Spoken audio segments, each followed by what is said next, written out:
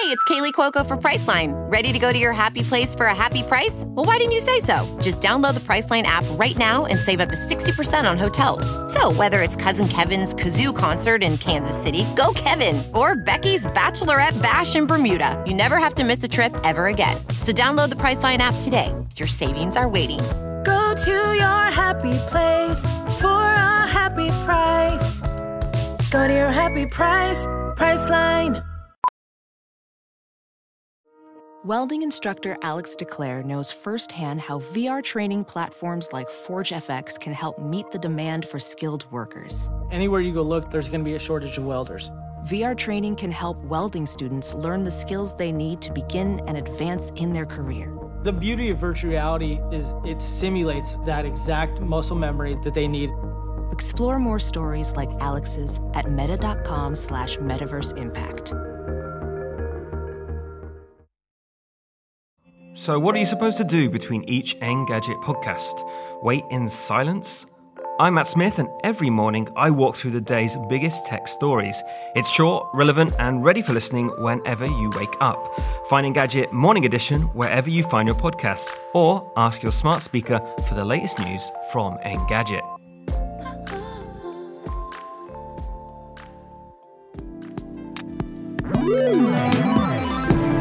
What's up, Internet, and welcome back to the Engadget podcast. I'm Senior Editor Devindra Hardawar. I'm Deputy Editor Sherlyn Lowe. This week, it's all about reviewing all of Apple's new devices, the iPhone 14, 14 Pro. All of them, literally. Actually, all of them. And all of them by one person, namely Sherlyn Lowe. I'm so sorry, Sherlyn.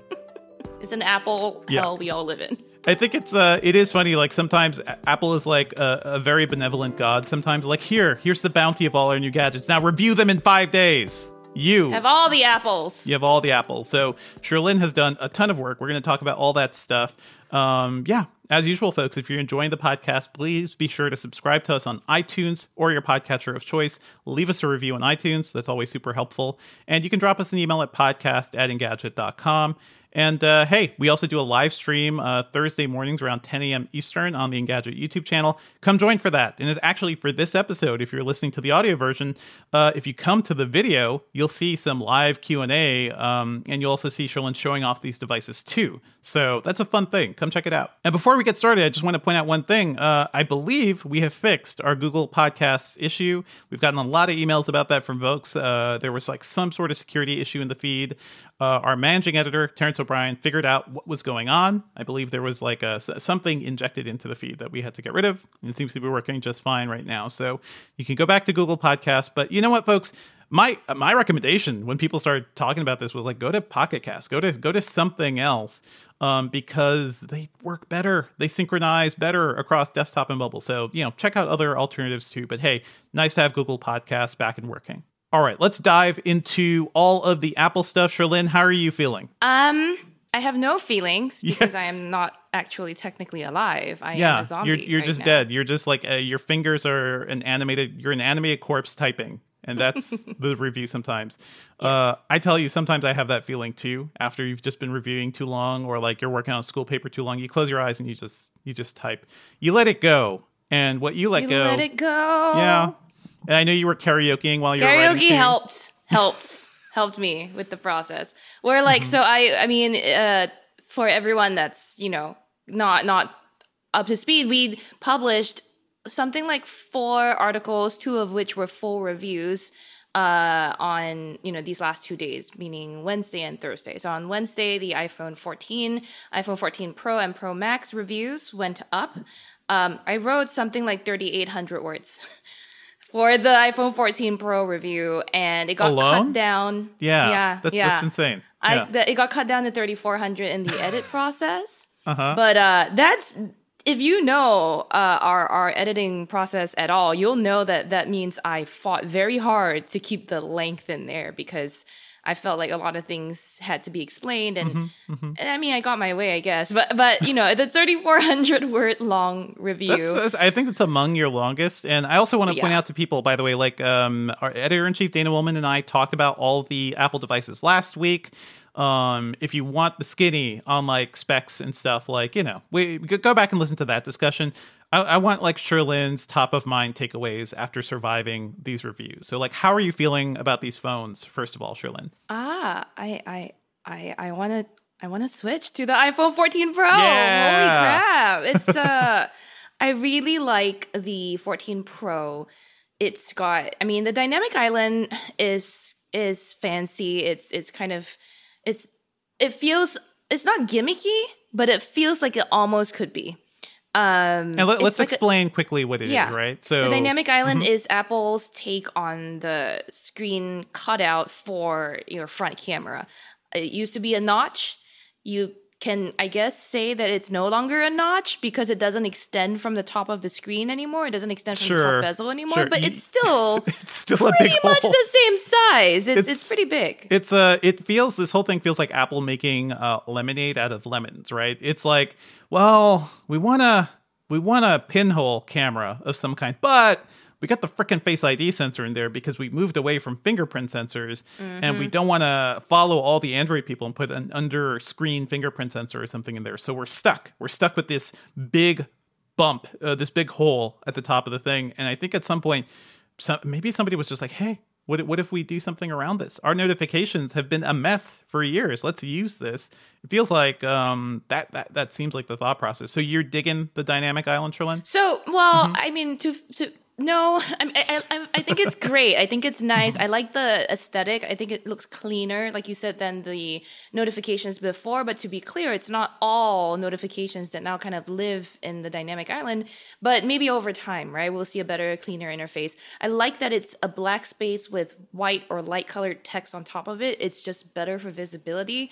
And I also would love to say goodbye to that like translucent box that pops up, when you have a notification. And most of them now go over to the dynamic island, which is great. But what actually, when I keep thinking about why do I want to go back to the 14 Pro? Why do I keep picking it up as the phone I want to use? I don't know why this is the answer, but it's in large part because of that always on display. It's so strange to me that an always on display is the reason I want to switch over to a phone, but compared to Android's implementation, which has always been black and white, clock widget, and a row of status icons, you have the whole freaking screen. You have your full notifications. It's just all sitting there waiting for you. Every time I looked over at the iPhone 14 Pro these last few days, it's felt like the phone is actually on and waiting for me, but it's not. And I can actually just tap it without accidentally triggering things, right? I think that's the experience I'm looking for, because when you have the screen look that way on an Android phone, it's there and responsive. So you can accidentally touch a thing and accidentally trigger something by like responding to a friend or liking a comment from the lock screen, which I don't want to do. You don't want to talk to your friends. I don't know. Bye, friends. I think Apple's implementation here that we talked about last week, it lowers the refresh rate down to like 1 hertz, down from like a typical, ProMotion goes up to 120 hertz. So it really slows things down. It's almost like it seems to me like our dream of like color e-ink, It's like, yes, you look at your Kindle, it's always on, it's always ready. If you have an ad thing, like the ads will always be there. It is nice to see that on a beautiful OLED screen like this. Yes. Have you noticed a battery hit or anything because of it? Huh. That's the thing. So much work. Apple has done so much work to make sure this doesn't drain the battery, right? First of all, yes, 1 hertz is lower refresh rate. It pre-renders certain things that it knows are coming up in the animation. Like your clock is probably going to, move from 301 to 302 in the next second or so. It also uses a new LTPO screen that makes those graphics and colors look better. So it's like very low power screen technology, right? Right. Well, that, and also it looks like the LTPO thing is more to make it look like e-ink, color ink, like you said, right? But there's also a new dedicated display coprocessor, so you don't have to tap the CPU every time you need to change a notification on the AOD. And there's also a new power supply unit, low power supply unit for this itself.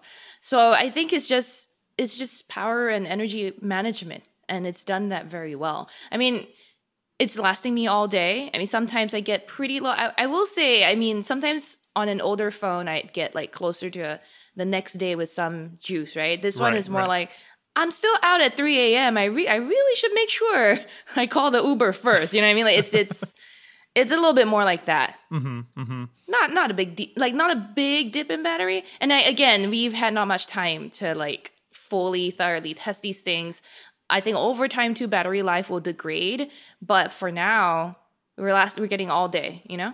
That's cool. That's cool. So I've looked at a bunch of different reviews. I haven't played with these phones yet. I'm hearing like the dynamic island is a really nice in theory, but we're not seeing enough apps take use of it. Exactly. Is that what you've noticed?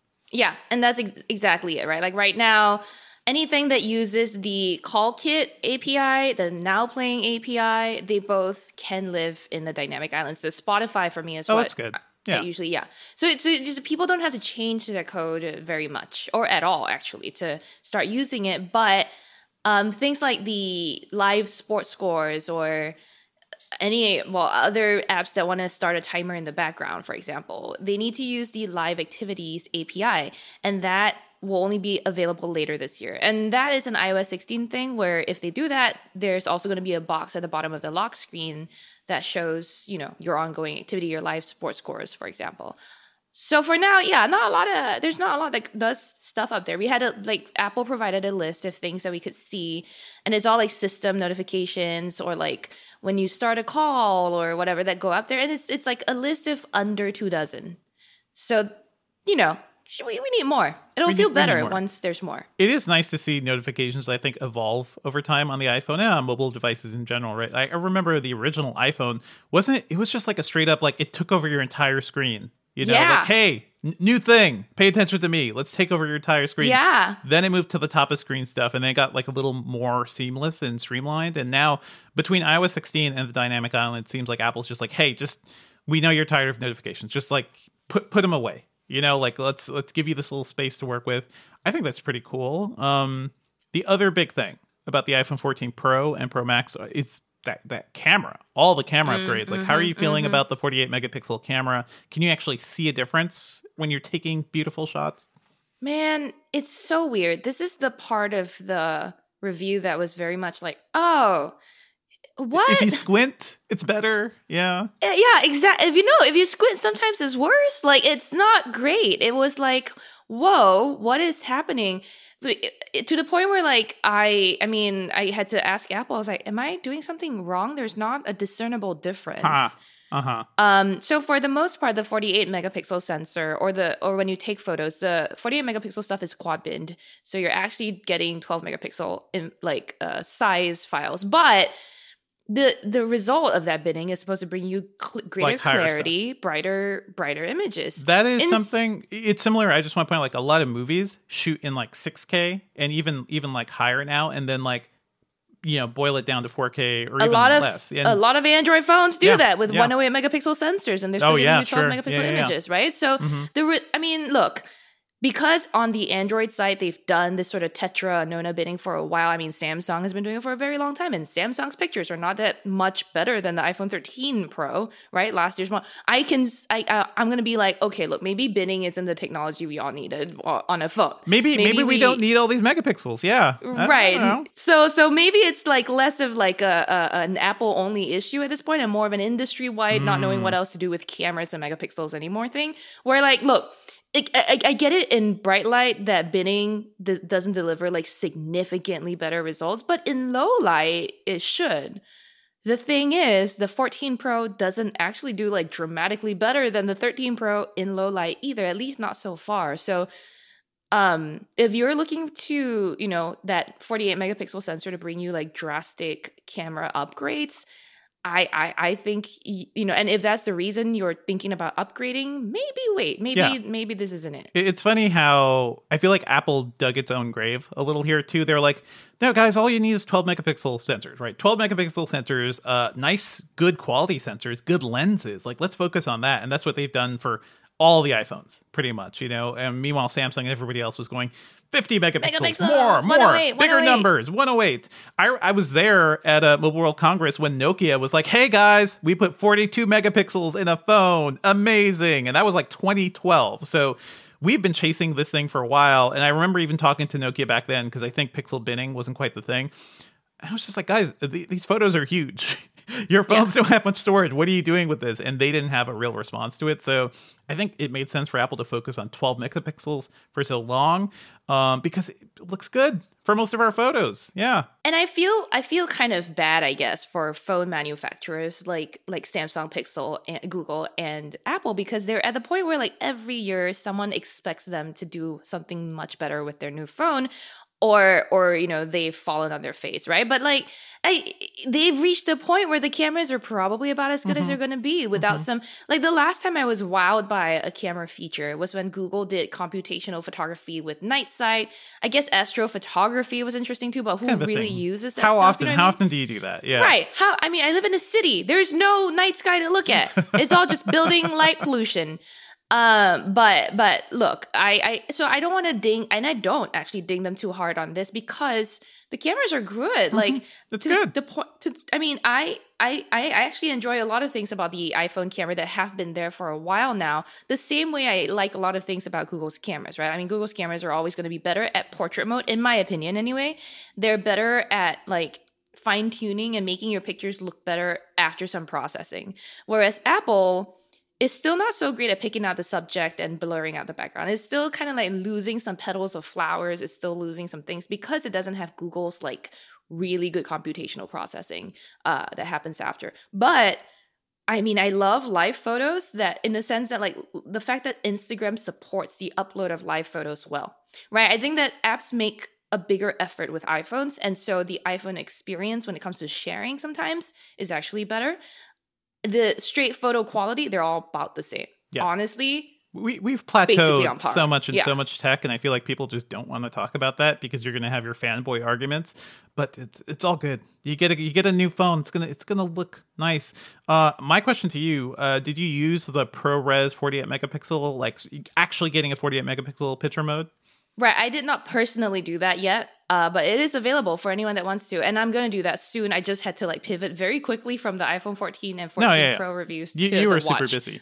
I can imagine people doing like landscape photos. If you're like, one thing I like to do in New York, if I somehow end up at the top of a big building, is like get a nice shot over the entire city. And if you I would love to see the comparison between the pixel binned 12 megapixel and then Yes. the actual 48 megapixel raw and see what that looks like. Yeah. I'm lucky that my review process is also informed by like my fellow reviewers who have been doing some different testing from me. Like, right, my priorities would be different from like, say, someone who's a photography nut, that, you know, their priority would be that 48 megapixel testing. And I've heard from them that yes, like having that ability to shoot in ProRAW, not ProRes, right? ProRAW, yeah. ProRAW, yeah. 48 megapixel in ProRAW was very nice for them, right? But then it's not my own testing. I'm not gonna like crib it and say it's mine. But the thing that I did test was cinematic mode in 4K.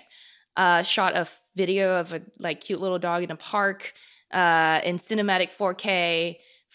The phone didn't run too hot, and I shot for almost like a minute.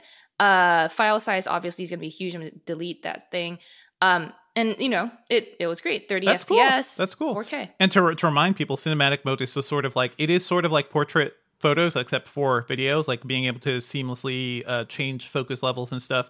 I really was intrigued by it last year, and then the like little subtext was like, this is only available in 1080p. Like Apple didn't really say that out loud. We were like, oh, look at the magic of all this auto focusing. 1080p only. Now it's 4K. You can shoot movies with this thing, except only in 1080p. It's good for Blu-ray. I try, especially when I take videos of my kids, like I want the 4K. I want the like stuff that has the highest resolution that will last much longer, like in 10, 20 years. I'd rather have a 4K file and like all that data rather than 1080 and who knows what's happening. So good. I'm glad to hear that's Can working. we pause a moment and Yeah. be like, for me, it's so strange to hear you say kids in the plural. Now, I know that you just came back from paternity, but like, I mean, congrats it's been 6 again. months. Thank you. I It's know, been- but like, yeah, just like, oh, he's a dad of kids Yeah, now. Anyway, kids. It's we're all barely holding on. Every pandemic we parent are. is barely holding on right now. Oh, I'm not one, but I you're can not tell. one. But it's you know, I'm a parent to four iPhones. You know, yeah, so. all your devices. All my babies. There is that new other mode, the action mode. Did you try Yeah. that? Uh-huh. I sure did. It was so much. Okay, it's fun testing it. I made my friend. I've been doing a lot of this testing, like and I've been trying to integrate it into my life. So a lot of my testing, you all will notice, and please forgive me, it's all very gym related. It's just that's where I've been spending my life. So after class, we walked to a park, and I was like, friend, can you run up and down this path? And I'll run after you, and we'll shoot movies of it. Just pretend I'm chasing you like I'm a murderer. Yeah. Go. Yeah. And I was like, don't care about all these people staring at us. Just let me run after you with a giant iPhone and you know, do stuff. And he's like, cool. So we did several different videos with the action mode on and off. Again, this is the story of Apple's cameras this year. The difference really isn't that great. Still, the base level, like the product without the action mode was already very good. Because their stabilization was already pretty Their good. stabilization was nice. Like I was running after this guy with like a little bag, like a satchel. But how were you like shaking or were you that's like what I'm good trying to in holding explain. your hand? I was carrying a big, like a crossbody sling bag with a lot of heavy. My DSLRs in there, my like 7 phones were in there, so heavy. And as I was running, I was like just shaking against that thing, and I was running on gravel as well, so it's just like very bumpy. I wasn't still at all. The footage comes out. Nice. I guess you weren't even pushing it, because what Apple was showing in their videos was like, you're on a mountain bike, you're running down rocks, you're like chasing somebody for real. Yeah, I wasn't exactly pushing. I wasn't like, I wanted to have him jump over a bench, and I would jump over the same bench Parkour. Yeah. But I was just having too many things on me to feel safe doing it. But I mean, check out our video. And yeah, no, I think it's a good idea. I will go like push it further after this, and I don't know, do some mountain climbing. That's interesting to me. I haven't looked up the full, like, how does the resolution suffer and stuff, because what Apple is doing is sort of like cropping the sensor, so there is more video information around the sensor so that it can stabilize it better, which is something I think some actual movie cameras and stuff already do. That's cool. So highlights of the 13 Pro and Pro Max. It seems like you like them at 14. Do you think these are upgrades from the 13 Pro and 13 Pro Max? So one more, sorry, really quickly, when you said the thing about crop, when you said 48 crop, I was reminded the 48 megapixel sensor also enables this 2 times so-called optical zoom level, where when you look at the interface now, it feels as if you have 4 lenses to choose from. 0.5, 1, 2, and 3 are your zoom options. And the 2 is there, not because there's an additional lens, but because Apple's using the information is getting from the 48 megapixel sensor to provide zoom at like 12 megapixel quality basically, but using the 48 megapixel sensor. That cool. Like, if you understand what I'm trying to explain. Okay. So the 3x zoom is still there. I thought, okay. Yes. When Apple originally said it sounded like it was replacing the 2x zoom. So no. Or it was replacing the 2x zoom was replacing 3x. Right. So that is really interesting, and something I don't think a lot of people realize is if you have an iPhone and you're pinching and zooming to like drag between those zoom levels, unless you're at one of those specific levels, you are digitally cropping. Like, you are digitally zooming after a certain level. If you're at like 1.5x or 2.5x or something, that's bad. You don't want that. You want to be at the actual sensor quality. Otherwise, you're losing information. So really cool that there's an actual 2x. So the 2x now is exactly. The 2x now is so-called sensor. It is sensor quality, and then 3x, and you can see there's a shift, right? Like whenever I switch from 2x to 3x, and if I'm looking in the viewfinder close, you can see like a slight sideways vibration, like a shake in the scene that tells me it's changing lenses. Actually, that's cool. But to back to your question of like what are the big takeaways of the 14 and Pro Max.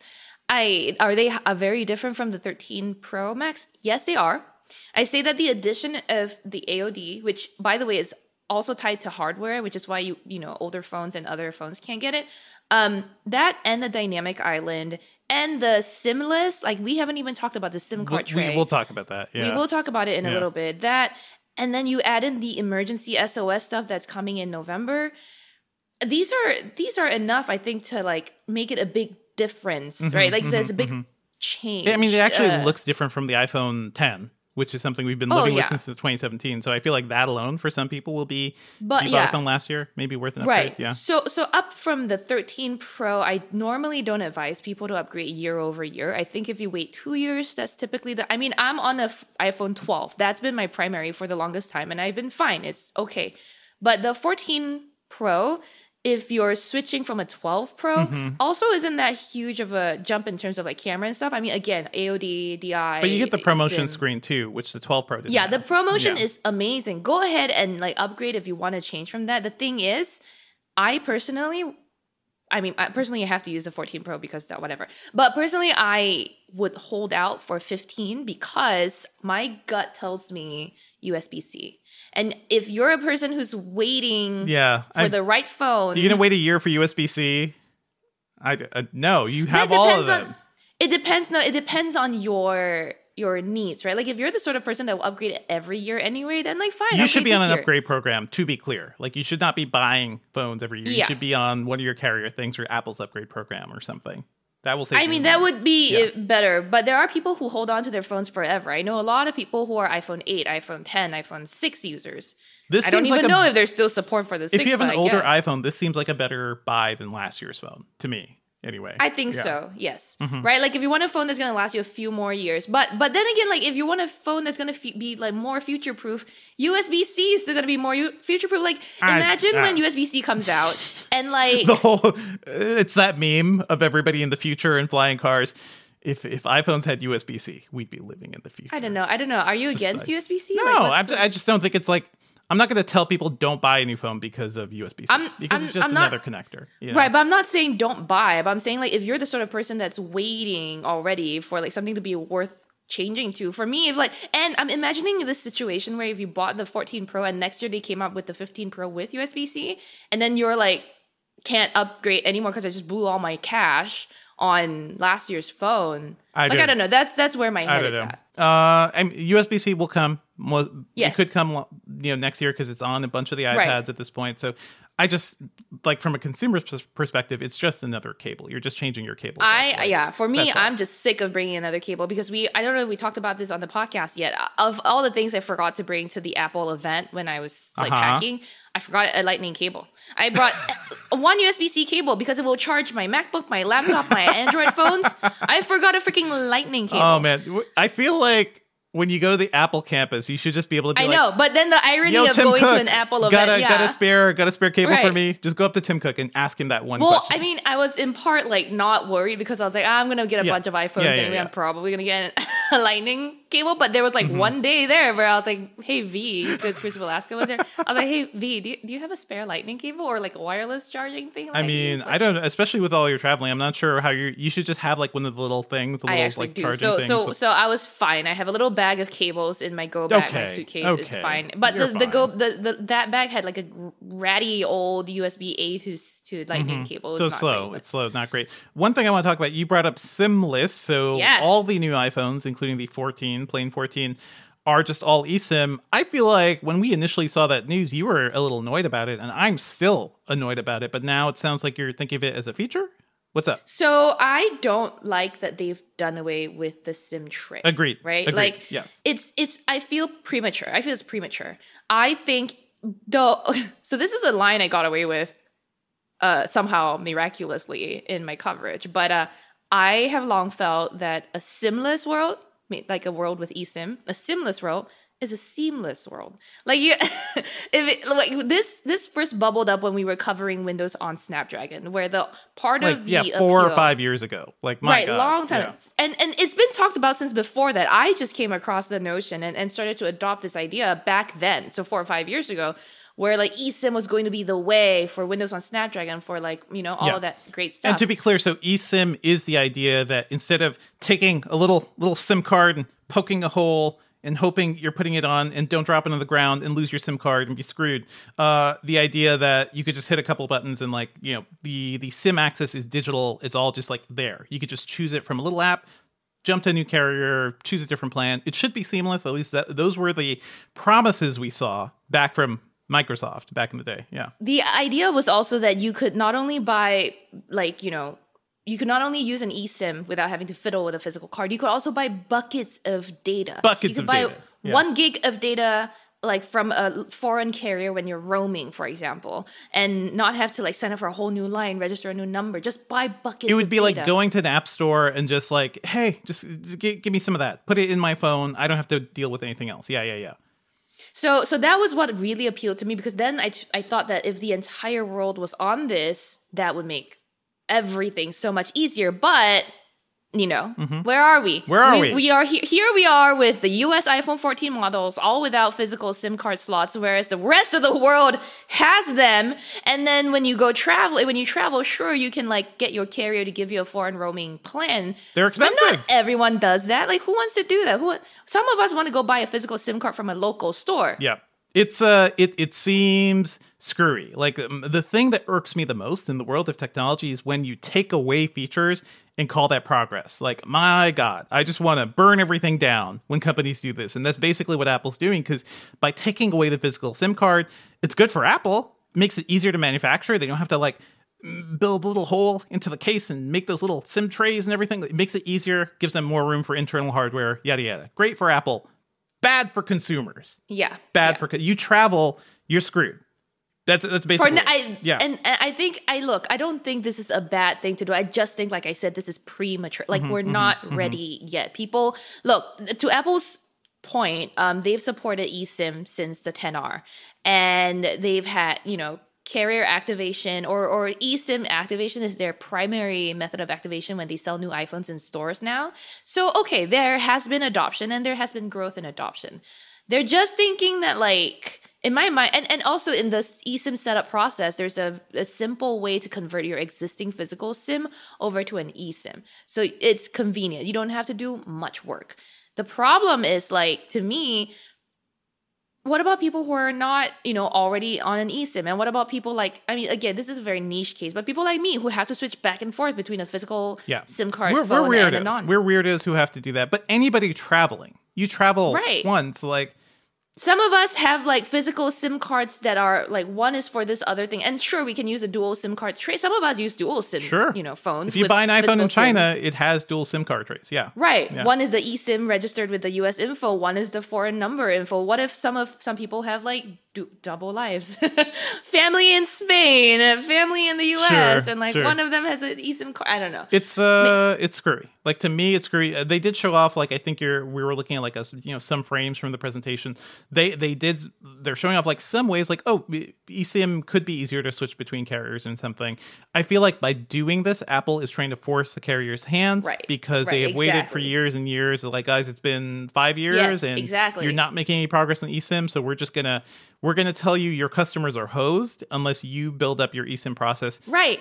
Which is great locally, but not great internationally, Exactly. Yeah. Well, so that's why they're starting with the US. I obviously don't think this is like going to happen internationally yet, but I think that's the grand plan, right? In the US, though, Apple is possibly the only phone maker that can force carriers' hands. And the carriers have needed to be forced for a long time. Because, again, like you and I have said, for 5 years at least now, not only has Apple supported eSIM, but we were talking about that Windows on Snapdragon thing where Qualcomm and Microsoft both were like, eSIM is the way. And then me over here, like, waiting for my dreams to come true, waiting on the train that never comes. Like, it's because the carriers have too much other stuff on their plate, I guess.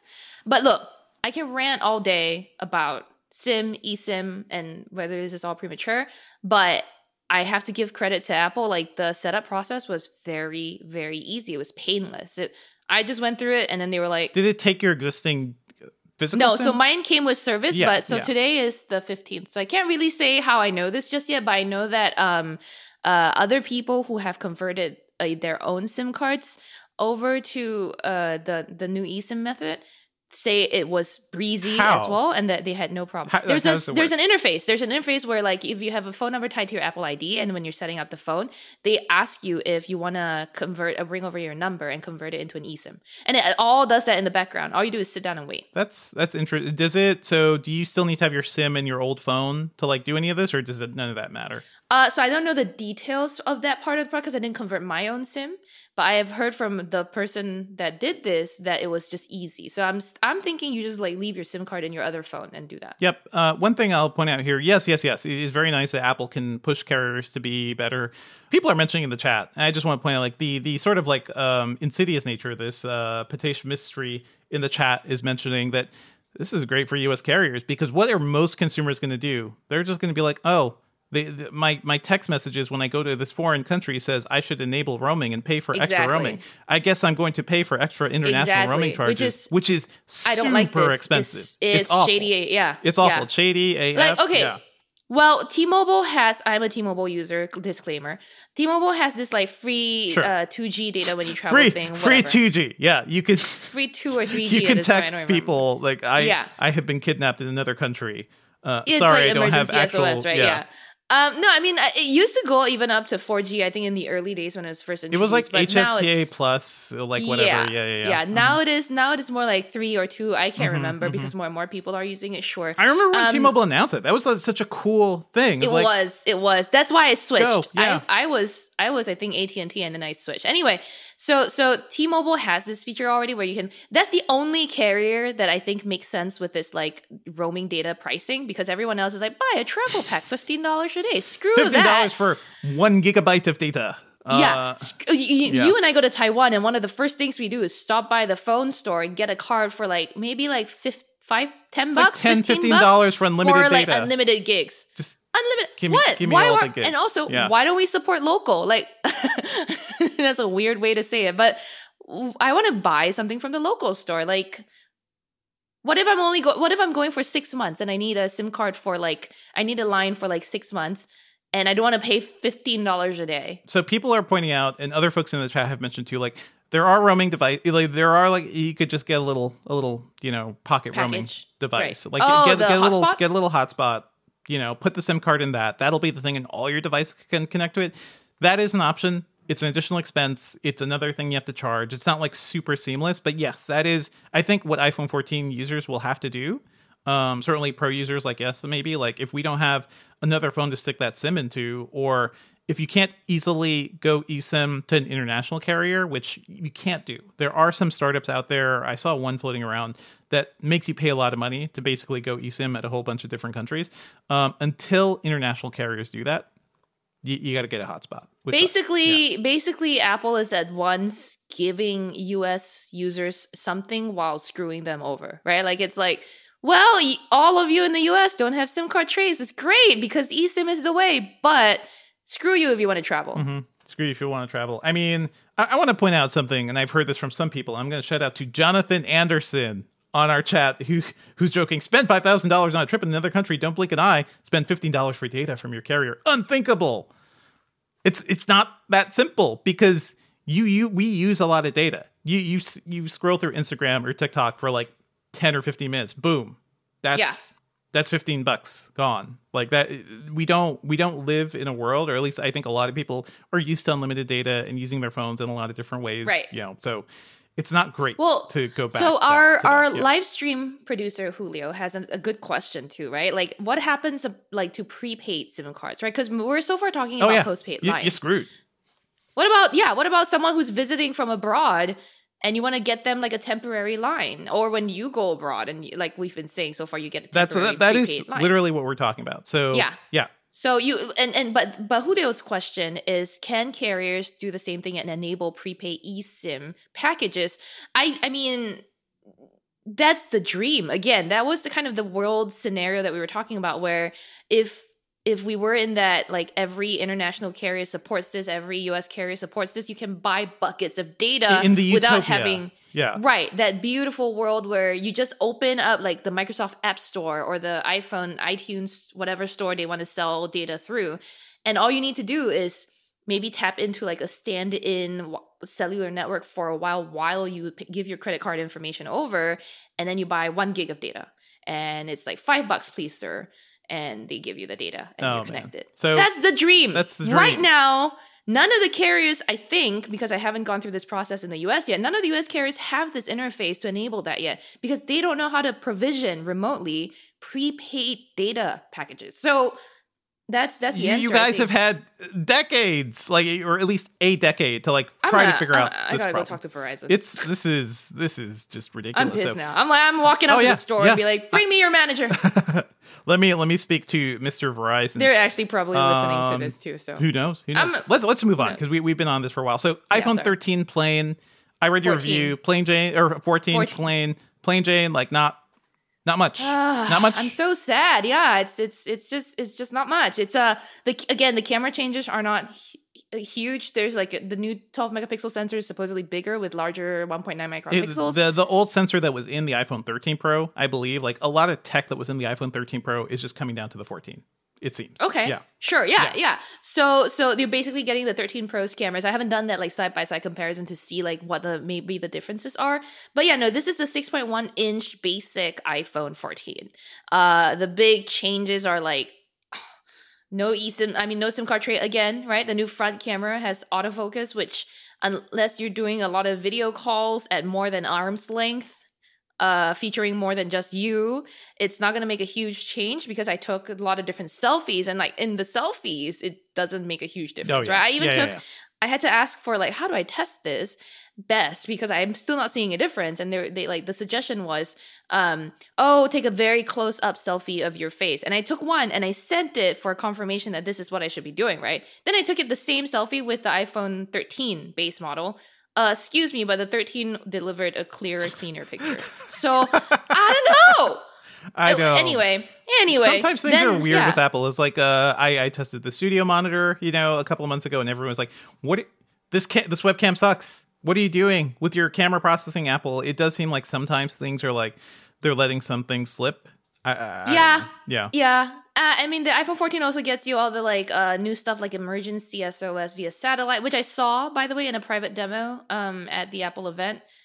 We can talk more about that. Did they take you to the top of a mountain to test that? Yeah. Yeah, they took us to the top of a little slope, not a mountain. And then we, took some little iPhone 14s and waited for satellites to come over and follow the on-screen instructions to connect to one and send our little location over Find My to some I could see Apple just to really sell this. They could do the, what are those wild shows where people are just like thrown into the middle of nowhere?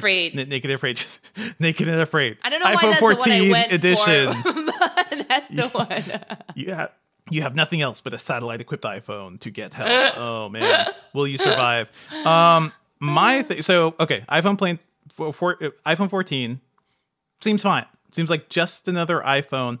Yeah, Last year's iPhone 13 also seems fine. Yeah. Seems like just another iPhone. Yeah. And this year, I do feel like the Pro is all of a sudden like, all the cool stuff is on the Pro. You've got the better processor, the bigger camera, all these new features. You've got the whole new design with the dynamic island. Do you think Apple just wants more people to get the Pro? Like, that's better for Apple, right? Yeah, I don't know what they're thinking. They want to raise average. What's the average revenue? Per unit. They want to raise ARPU. So that's why, right? Yeah. ARPU. So, but that's the reason. Like, I don't think that's the reason necessarily. But if you think a nice about outcome. To your point. Mm-hmm. Yeah, the Pro starts at $999. They're like, here, we're throwing you a $799 phone, so $800 phone, and we got rid of the $699 one. But here it is, and it's the same as the last 2 years. I don't think that they're as nefarious as like deliberately thinking that, and they are still selling the 12 and the 13 for like $700 in the place of the iPhone Mini. Buy refurbed phones, people. Like if you really want to save money, yeah. But like, I mean, my thing is Tim Cook is he is a supply chain guy. He was the operations guy, right? Like he was the guy in charge of like dealing with a lot of them like manufacturing processes and stuff. So it was like, I'm sure somebody looking at all of Apple's stuff is like, if we just reuse last year's hardware and just like, just repackaged it a little bit. Oh my Lord. There is a meme on our live stream right now. No. Let's explain the meme. Dev, you do it. It is guy looking back at another girl while his girlfriend looks on in horror. Sherlyn is the guy. USB-C is the new girl. iPhone 14 Pro is the old girl. I guess it works. I just like to see Sherlyn thrown into memes. So to your point about, the phones being identical and it being like a supply chain goosing technique or strategy. The hardware is cheaper to make, so it is. Yes, of course. The case is identical. Uh-huh. I said in my review that the iPhone 14 is basically identical to the iPhone 13, which is basically it was the iPhone 12. I think this happens, yes, for the reasons that we discussed just now, that like maybe they want people to buy the bigger phone or the more expensive phone. But it also is probably, part of the reason people don't upgrade their phones that much, right? Like, again, I live in this space where like upgrading every year seems like the norm, but it really isn't. It's I mean, I bought my wife an iPhone not. 12 a couple years ago, and she has no reason to upgrade. You know? No. And I feel like unless she wants the Pro. Oh, she doesn't. So that's yeah. Yeah, and like, look, that's who it's for. It's for everybody else. I want to yell. Like, I think I wrote this line in the review for the iPhone 14. I am upset that Apple still has a 60 hertz screen on this thing. Yeah. What? Every time. So, like, my review, I had to review 3 phones at the same time. And every time I had to switch back from the Pro to the 14, I was like, ugh, the screen, I don't want to scroll my on eyes, it. avert your eyes. That is one of the, more so than USB-C. That is a thing I would be telling people. Like, you know, if you care at all about, like, the health of your eyes, too, and just things looking nicer, it is worth investing in that. So I think for like a geekier person may notice, maybe normal folks don't, but it is one of those things like once you have it, it's good, and you may not know why it's good, but all of a sudden your eyes are less tired as you're doom scrolling, or as you're like going through your Instagram feeds. Like it's just easier on your eyes because everything is smoother. I agree. They should have put that in. I do feel like this year we clearly saw Apple want to put a huge, like a gulf between the 14 Pro and the 14. Like that's ultimately it. Like so many reasons to upgrade. Even last year, the 13 Pro, it got the ProMotion screen, right? But it ran the same processor as the 13. It was slightly faster, had one extra GPU core. But even the iPhone 14 mini, or 13 mini, there's no 14 mini, but the 13 mini had the same processor as the Pro. Exactly. And and that's part of the gulf that you described, right? Like the Pros also use the A16 Bionic, whereas the regular standard model and the Plus use the A15 Bionic. Which, not to ding it, it's good. It's a good chip. But it was last year's chip. It was the version that was on the Pro, not the plain iPhone 13. But still, I think we're in a weird spot. Let's quickly go to Apple Watches. You know, well, one thing I also want to mention too. Okay, we're all Apple focused. Is there anything else? Should people like hold off a bit? Are we waiting for more from Samsung, more from other companies that could be dropping this fall? Maybe the new Pixel, you know? Yeah, exactly. And on October 6th, Google will be announcing or fully unveiling the new Pixel 7 and 7 Pro. And I don't know that people are choosing either the 14 Pro or the Pixel 7, right? That's not necessarily the decision, but I will be excited to see. If you are that person, you know, maybe it's worth waiting. Yeah. Exactly. But you know, we in the industry probably are waiting before we like give the iPhone 14 Pro like a crown. You know what I mean? Like before we are like, oh, this is the best one yet. No. I'm curious to see what Google wants to do with this camera stuff, right? Because Google has always led the way there. With a single camera though, right? So it's like, or is it, do they have multiples now? They have multiples. The 6 Pro has, I want to say 3 or 4. Right. But they've been multiple for a while now, but even in the past when they only had single, Google was doing great, right? So given their history in camera processing and technology, I can't wait to see what Google does. So there's that. And then my final thought is, a lot of people ask me, am I going to give up my Pixel 6 Pro for the iPhone 14 Pro? Like, what am I maining now? Because remember when we talked about the Flip 4 and I was like, I want to trade that.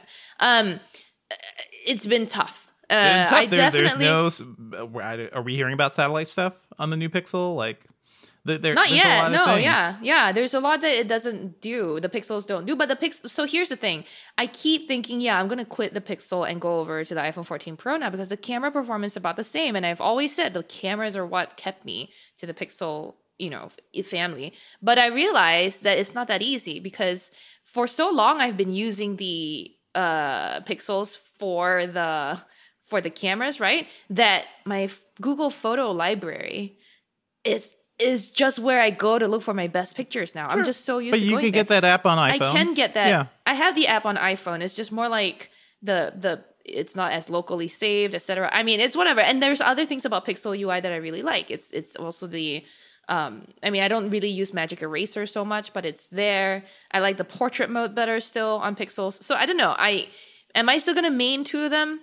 And from now till October, probably, right? And then after that, I'll see what the Pixel 7 does, and then I'll have to reassess everything. But I am very tempted to real quick before we move on to the Apple Watches, what about the Flip and the Fold? Like, are those, now that you see the new iPhones, the new Flip and the new Galaxy Folds are out, like, are they at all competitive, or are they just like something else entirely? There's something else entirely. I mean, I didn't review the Fold for us. I reviewed the Flip. The Flip I still really like, but I've let it die. I've let it not recharge for That's your sign. weeks and months now. That's your sign. It's the just plant sitting you there. haven't watered. It's just dead on the vine. It's so sad. It's so sad. It may be because it's so busy. Yeah, lately you're that busy. I haven't You have a thought lot of to, stuff. Yeah. If that was your only phone, you'd be like, "Oh, this is cool. I could just flip this phone open." The battery life still all isn't. day. Yeah. Yeah, I don't know. We'll have to see. Give me some time till like at the end of October when everything is kind of done and dusted, and we'll revisit this. I think that's a good time to talk about. All right, we shall see. Let's pencil that in. I quickly want to talk about the Apple Watch SE and the Series 8, which you're also reviewing and playing with, and you are more excited about the SE, which honestly I am too. Explain why. It is basically the Series 7 or Series 8, which is a $400 watch. It basically offers all the same things for like $250. It's pretty good. Yeah. It's pretty good. If you recall last year, Apple, not last year, the last model of the Watch SE started at $279, so $280. With That's the old $30 processor. Yeah. Right. That's $30 more. And this year you're getting a price reduction. You're getting a new system and chip. You're getting the system same and package, processor, the same SOP that's same on everything. as the Series Yeah. 8. Exactly. Same as the Series 8. And then you get a slightly bigger screen than on the older SE. You're getting it's still crash and fall detection too, I believe, like all that fun stuff. Yeah. And then what you're not getting are things like the skin temperature sensor for that's currently being used for ovulation tracking. So I guess if you don't ovulate or have cycles, you might not really need that just yet. It can't, even the skin temperature sensing thing you can't really use it ad hoc either. It's something that happens in the background for Apple to retroactively confirm if you've ovulated. But it offers all that. It doesn't have an always on display. The Watch SE doesn't have an always on display. But all that means for me is that I always have to lift up my wrist. Yeah. Or tap it. Which that's how I look at my time most of the time anyway. I'm not like a place my watch on the nightstand kind of a person. So I have a nightstand clock for that. So I'm not missing out on that. So I really don't think it's a big difference in terms of how it functions, and it's $150 cheaper. Kind of great. I think this is the Apple Watch you'd get, your teenagers or your younger kids or yourself, like anybody too. The Series 8, it really is just the skin temperature sensor, right? That's the main difference. That and crash detection, and slightly better screen too. I think there's less bezel around the screen compared to the SE.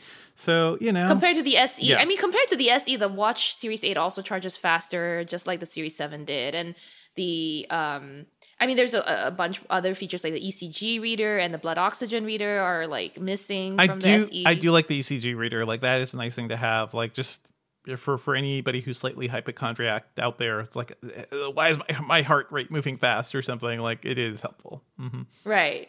You still get a heart rate reader. Don't get me wrong on the Watch SE 2022, but it's not a big deal for most people. I think most younger people probably maybe, right? They are not as worried about their health issues yet.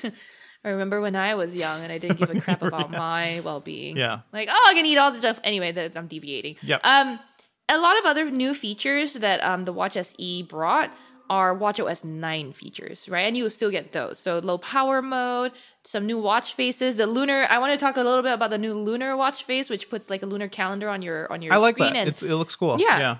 Well, it tells you that, it tells the date, and for me, when I picked the Chinese version, it tells the date in Mandarin, and it says, when I looked at it, it was 8月13 or something.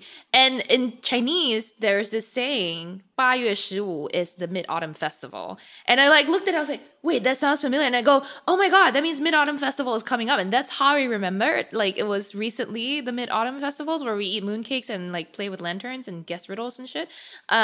So that was really cool. I didn't even realize that 8月15was a lunar calendar thing. I just thought that that's what we called it, but it never registered that it happens in September. So that was actually really cool use of the lunar calendar watch face for me. So you're liking both of these, but you like the SE more. I feel that's so. The other thing is I have the SE in the 40 millimeter size, and I usually Apple PR is pretty good about sending me the right size. I don't need to specify, but this time they sent me the 45 millimeter version of the Series 8, which therefore just trips me up a bit when I'm comparing them because they're not equivalent comparisons. And also, less comfortable to wear to sleep, right? A bigger watch, it overwhelms my wrist. I don't even feel as comfortable in daily wear. Yeah, then I had to track sleep with this giant thing. It's like a weighted blanket for you, basically. Worse, because a weighted blanket is comfortable. It's like comforting. This thing is like weighted blanket for my wrist. Yeah, exactly. And then the rest of my body is like floating or something. I don't know. I feel like it is one of those things too. Like if you need the features of the Series 8, then totally makes sense. If you just want to dabble in the Apple Watch, I'm seeing people in the chat room being like, should I get an Apple Watch? Maybe just get the SE. Get the SE, see how much you actually use it. And one thing I like to do is I've passed down a few Apple Watches to other folks who have iPhones who like probably wouldn't pay for it, but they would use it if they got an Apple Watch. So, for that price, that's something you could easily use for a year or so and hand off and upgrade if you're still digging it. So, that's the main thing. Anything else you want to mention about the watches, Sherlyn? Because I think it's time to move on to show and tell. The last thing I'll say is I do not have the Watch Ultra. Yep. I don't think anybody has the Watch Ultra yet, right? Yeah, as far as I know, nobody has the Watch Ultra. You never know. Maybe there's somebody who's going to surprise me one day. But the Watch Ultra is absolutely the watch that I want to test out. And people have been asking me, are you going to go out in the wilderness? Obviously. Yeah. We are sketching a plan. Like, I just want to leave Sherlyn in the middle of the woods. Yeah. Yeah. I want to be like in the How I Met Your Mother, like Robin's dad just like drops her in the middle of the woods and with wolves. Deep pull. And, I'm like, yes, deep pull. Yeah. Okay. Well, we're looking forward to the Apple Watch Ultra stuff. Let's move on to some other news. Related to all of this Apple news, iOS 16 is out. So that's fun. Go check that out. We've talked about it a little before. This is iOS with widgets on the main screen. A lot of changes. I think the Messages app in particular, being able to go back and edit a message, an iMessage, is pretty great. I've already used it many times.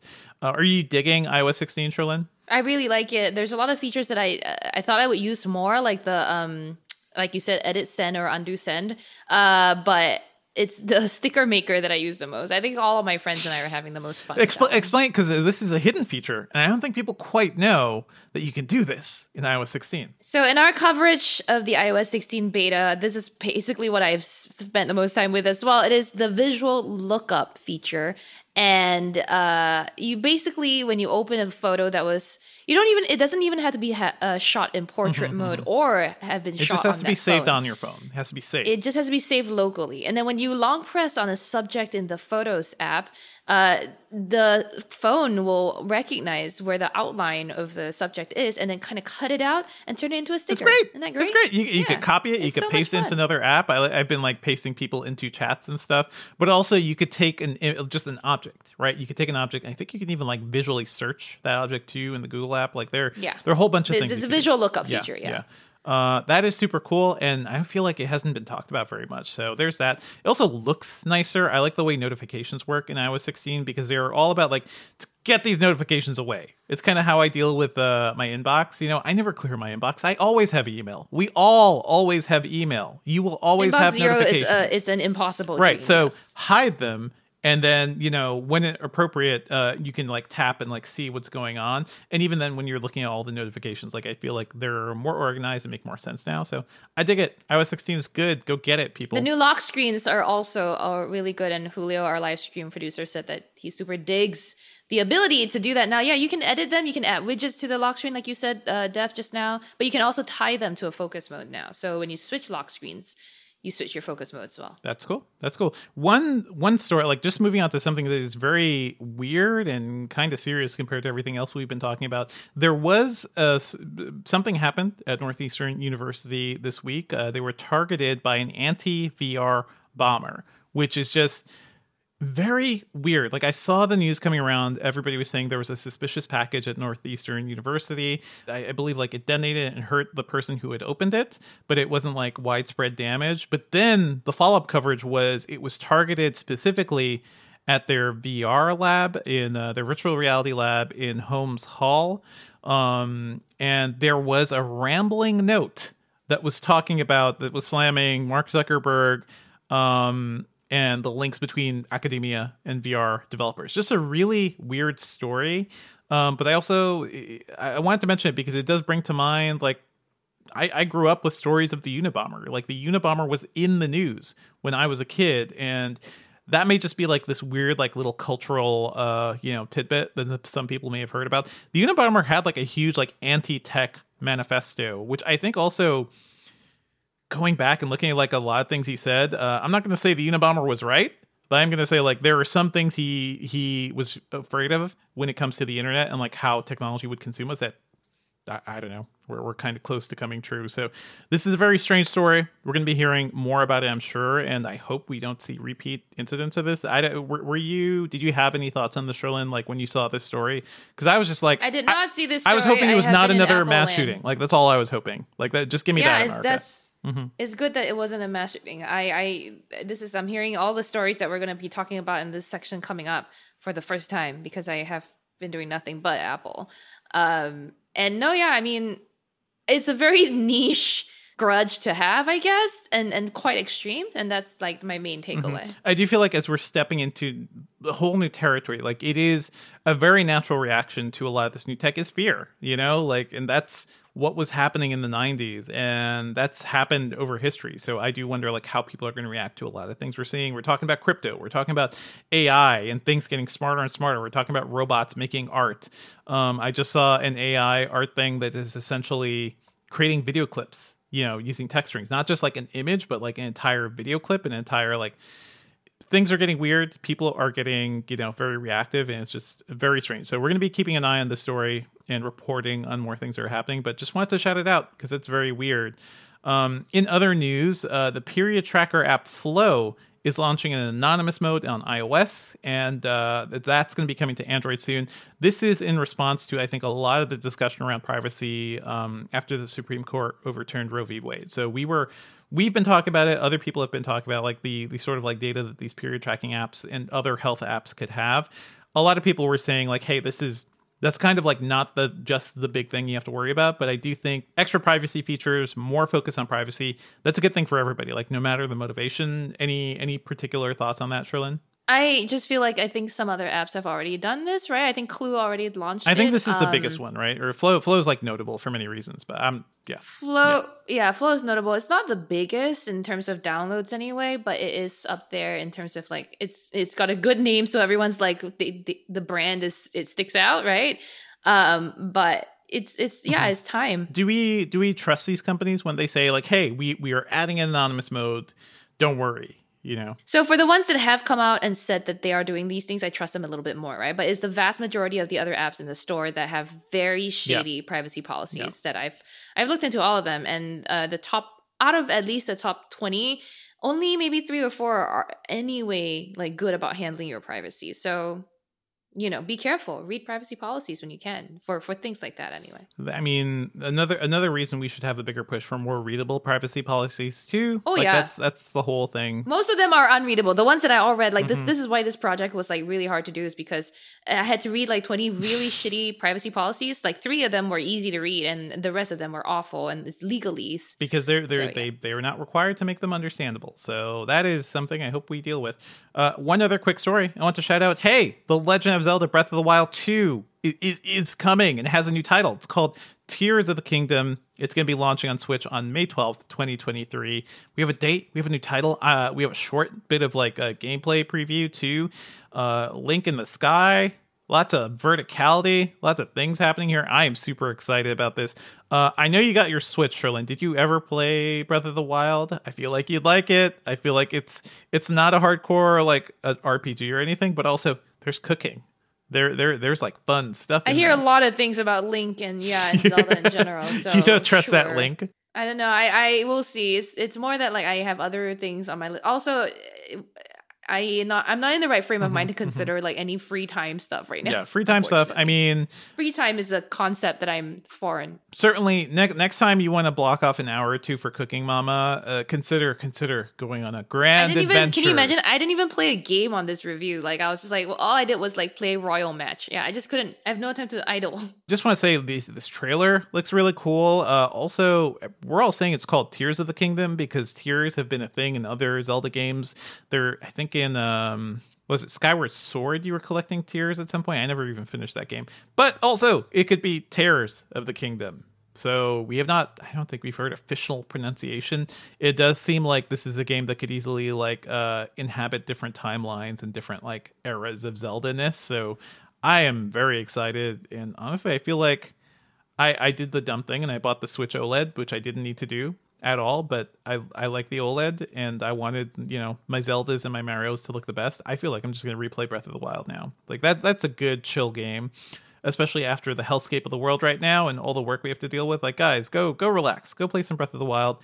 Let's move on to what we're working on. And I just want to shout out, I have a review of SteelSeries Arena 9 surround sound PC speakers coming up on Friday. I guess as you're hearing this, it is weird. It is really weird to see a modern, audio company releasing PC speakers, because these things have basically disappeared.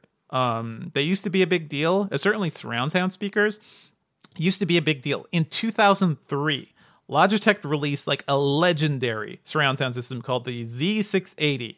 I owned it. Everybody, like all the PC nerds I knew owned it. I used that thing. I used those speakers for like over a decade. And Logitech was just like pioneering that. Logitech is still like the last company, I think, that has a self-contained surround sound setup. It was released in 2013. So nobody is focusing on this. It is really cool to see SteelSeries doing it. I mostly like this thing. I wish the build quality was better. I wish it was not, was it $550? I got to look up the pricing now. I wish it wasn't so expensive. Like, it is super expensive. It does have wireless surrounds, which are nice. So you don't have to like trail a wire from behind you all the way, to the front of your room. So those just have to plug into power in each other. And they sound good for gaming. They sound good for movies, like really nice quality sound, really nice boomy bass.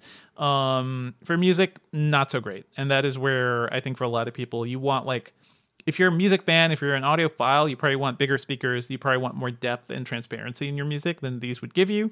But I think for PC gamers, oh man, I played a Halo Infinite match. It was all rocket launchers, basically, for everybody. It sounded like the freaking fireworks in my office. Just I was playing it loud at night. My office sounded insane. And it was really cool to have that experience back. So shout out to SteelSeries for making a pretty good set of speakers. That's the Arena 9. I'll also be looking at some news ahead of the Windows 11 2022 update, which is coming soon. So we've got some stuff around that. A bunch of companies have news coming up too, so just keep an eye on Engadget as usual. Sherlyn, anything else you're working on aside from all these reviews? Yeah, hoping to finish the Watch SE and Series 8 reviews soon. We're doing these. What we published today wasn't a full review. It was kind of like a living with in the real world sort of article. I have another laptop to review in the background before Google Madness starts, but also some stories that I've been working on for a while. Hopefully we can get them published. And I would just like to be able to unpack. No, like actually have a place to live in for a bit, because I'm living in a garbage heap now. That I hope it was an upgrade for you, Sherlyn. Like, it does seem like it will be. Right now, it's not. Right now, I have no place to rest. So okay, Everett. Let's all wish Sherlyn good luck on finishing her move. Like, a move is a heartbreaking process. So good luck. I don't envy you having to do that in the middle of all these reviews. Quickly, want to shout out some stuff around Engadget. Robbie Baldwin, our fave, took a test drive of Volkswagen's ID Buzz van, which the electric van. I am very excited to see how this thing goes. He got to go to Europe to test it out, and he put up a video. So go check that out. I think it looks really fun. As a current minivan owner, that's a long story. I will not be a minivan owner for very much longer. I do like the space and the like family friendliness of having a big van. So this thing looks cool. In terms of other reviews, James True reviewed the GoPro Hero 11, which is the latest GoPro camera. He really digs it, but also it doesn't seem like much has changed. Like slightly better quality. It seems to be better in low light. And I think it's better sensors all around. If you need a GoPro, I feel like you'd be taking a look at this one. Also, we want to shout out Andrew Tarantola wrote about the Cosori 0165 food dehydrator, which mummifies meat and vegetables and other things. And he has been on a kick of like self-sufficiency, I know, recently. So Andy is like trying to dry up food from his garden and other things. It's a good way to preserve things. And I think the Cosori looks really cool. Not something I'm interested in, but hey, if you care about food dehydration, check out that piece. let's move on to our pop culture picks, Sherlyn. Surely, in all this time, surely you've just watched something incredible to really take your mind off of all the work and everything you're dealing with, right? So I've been only able to watch one thing in all my time between like going to Apple, moving. The only time I have to watch anything is when I sit for like one time a day at dinner and I have my laptop in front of me. So like the easiest thing to watch is something on Netflix, whatever's on Netflix, right? So I saw this big thing on my screen. Netflix recommended to me. They were like, Morbius. Wait, what? To be clear, this is not a pick, okay? I just have questions, Devendra. First of all, my first question is what? Why? My second question is and my third question is who? Yeah, like what? Yeah. Huh? Like okay. So so you agree it's not a good movie? Okay. I'm saying this is not I just have questions, right? I'm like, whoa, okay, look. First of all, I'm already very like disoriented most of the time these last few weeks, right? Whatever. I sat down. You're ready to learn about Dr. Michael Alexander Morbius, PhD. I'm like, MD, listen, the living vampire? You have questions about this? What? Yeah. Is this Jared Leto or Leto? Like, is he also not already in a different He's universe? Also the Joker. Sure. Nothing matters. Cool. Never mind. Nothing matters. That aside, never mind. There's Matt Smith, right? Yep. And I'm like, wasn't he in Sandman? Never mind. I mean, never mind. He's not. Also, Sandman is not connected to. It's not in the universe. I know. I'm just like very confused. This is the state of my mind right now. And so I'm already like pre-confused entering this. I started. I'm like, I don't know the character at all. So I go in there and I'm like, bats, and chimeras, horror stuff. That's fun. I see what he's doing. Cool. And then the last like 20 minutes of the film. And also I have to like remind you, I watched this in bits and pieces. I keep going back because I watch it through the first time. Like what happened? I finished eating. All I know is I finished eating. And I come back to it the next day over dinner. I'm like, I'm going to make sense of this now. I watch it again and I'm like, oh, whoops. I have to work now. I have to write a review. So by the time I'm on my like 17th watch at this point, and at the end, I'm like, so is one of his powers like a bat Hadouken? Like, I don't know. Don't ask me these questions. I'm not a Morbius expert. All I know is this was a bad Why movie. is he? Yeah. And then how is it that he apparently jumps into an airstream and it sort of flies? What is going on? I don't. Anyway, all I gotta say about this movie is if y'all want to have a rocking good time being confused as hell. And want to be disoriented like I am without edibles, watch Morbius. Morbius, it feels like a movie that was also clearly hacked up by the studio too, so it probably made little sense to begin with, but by the time they were done with it, it's like, who knows anything that's going on. So I will give you guys this. I will give you guys a better recommendation, and something for you, Sherlyn, which I think you would like quite a bit, is the movie Barbarian by Zach Kreger. I will say very little about this movie, except the pitch is... a woman goes to an Airbnb in the middle of the night trying to check in, as we all do, like a lot of us have done. It's a very familiar experience. Turns out, the key's not there. Turns out somebody else is in the house. And it seems like that Airbnb was double booked. Mysterious. The person in the house is Bill Skarsgård, aka the freaking clown from It. And when I see his face, I love him a lot. But when you see that face, you're also like, I can't trust this man. He's the clown from It. Why would I go into this Airbnb with him? Well, he was nice in Hemlock Grove. Was he? I didn't watch that. But that is the initial pitch. And the whole thing is like, something is not quite right in this Airbnb. And I think this movie is freaking fantastic. So if you want a break, Sherlyn, if you want like a vacation and a movie that is both scary and funny and like will always keep you guessing, I will say very little else about what goes on in this movie. This movie is wild as hell. So yeah. For the record, I would go into an Airbnb with Bill Skarsgård. I mean, sure. Just if he invited you. Hey, we're both saying I'll just take the couch. I don't know. This movie's fantastic. It's also first time feature film from Zach Kreger, who was one of the people from the comedy troupe The Whitest Kids You Know. Like, that is his most notable credit. Like, he was a director and, writer there. I love when comedy people get into horror, because I think that's when you get to, there is a lot of like similarities between horror and comedy. So we saw that from Jordan Peele. We've seen that from a lot of other folks. Check it out. Hey, speaking of, Dev, do you want to hear what movie I saw on the plane? Did you see Nope on the plane? No. Oh, I saw Get Out though for the first time. What? Okay. The show's over. I knew you would hate me. Well, that's it for the episode, everyone. Thank you as always for listening. Our theme music is by game composer Dale North. Our outro music is by our very own Terrence O'Brien. This podcast is produced by Ben Elman. You can find Devindra online at Devindra on Twitter, and talking about movies and TV at the Filmcast Podcast at thefilmcast.com. If you want to give me fun and PG-rated ideas for selfies I can take, you can send them to me on Twitter at Sherlyn Low. Email us your thoughts at podcast@engadget.com. Leave us a review, please, on iTunes so people can discover us, and subscribe on your favorite podcast platform.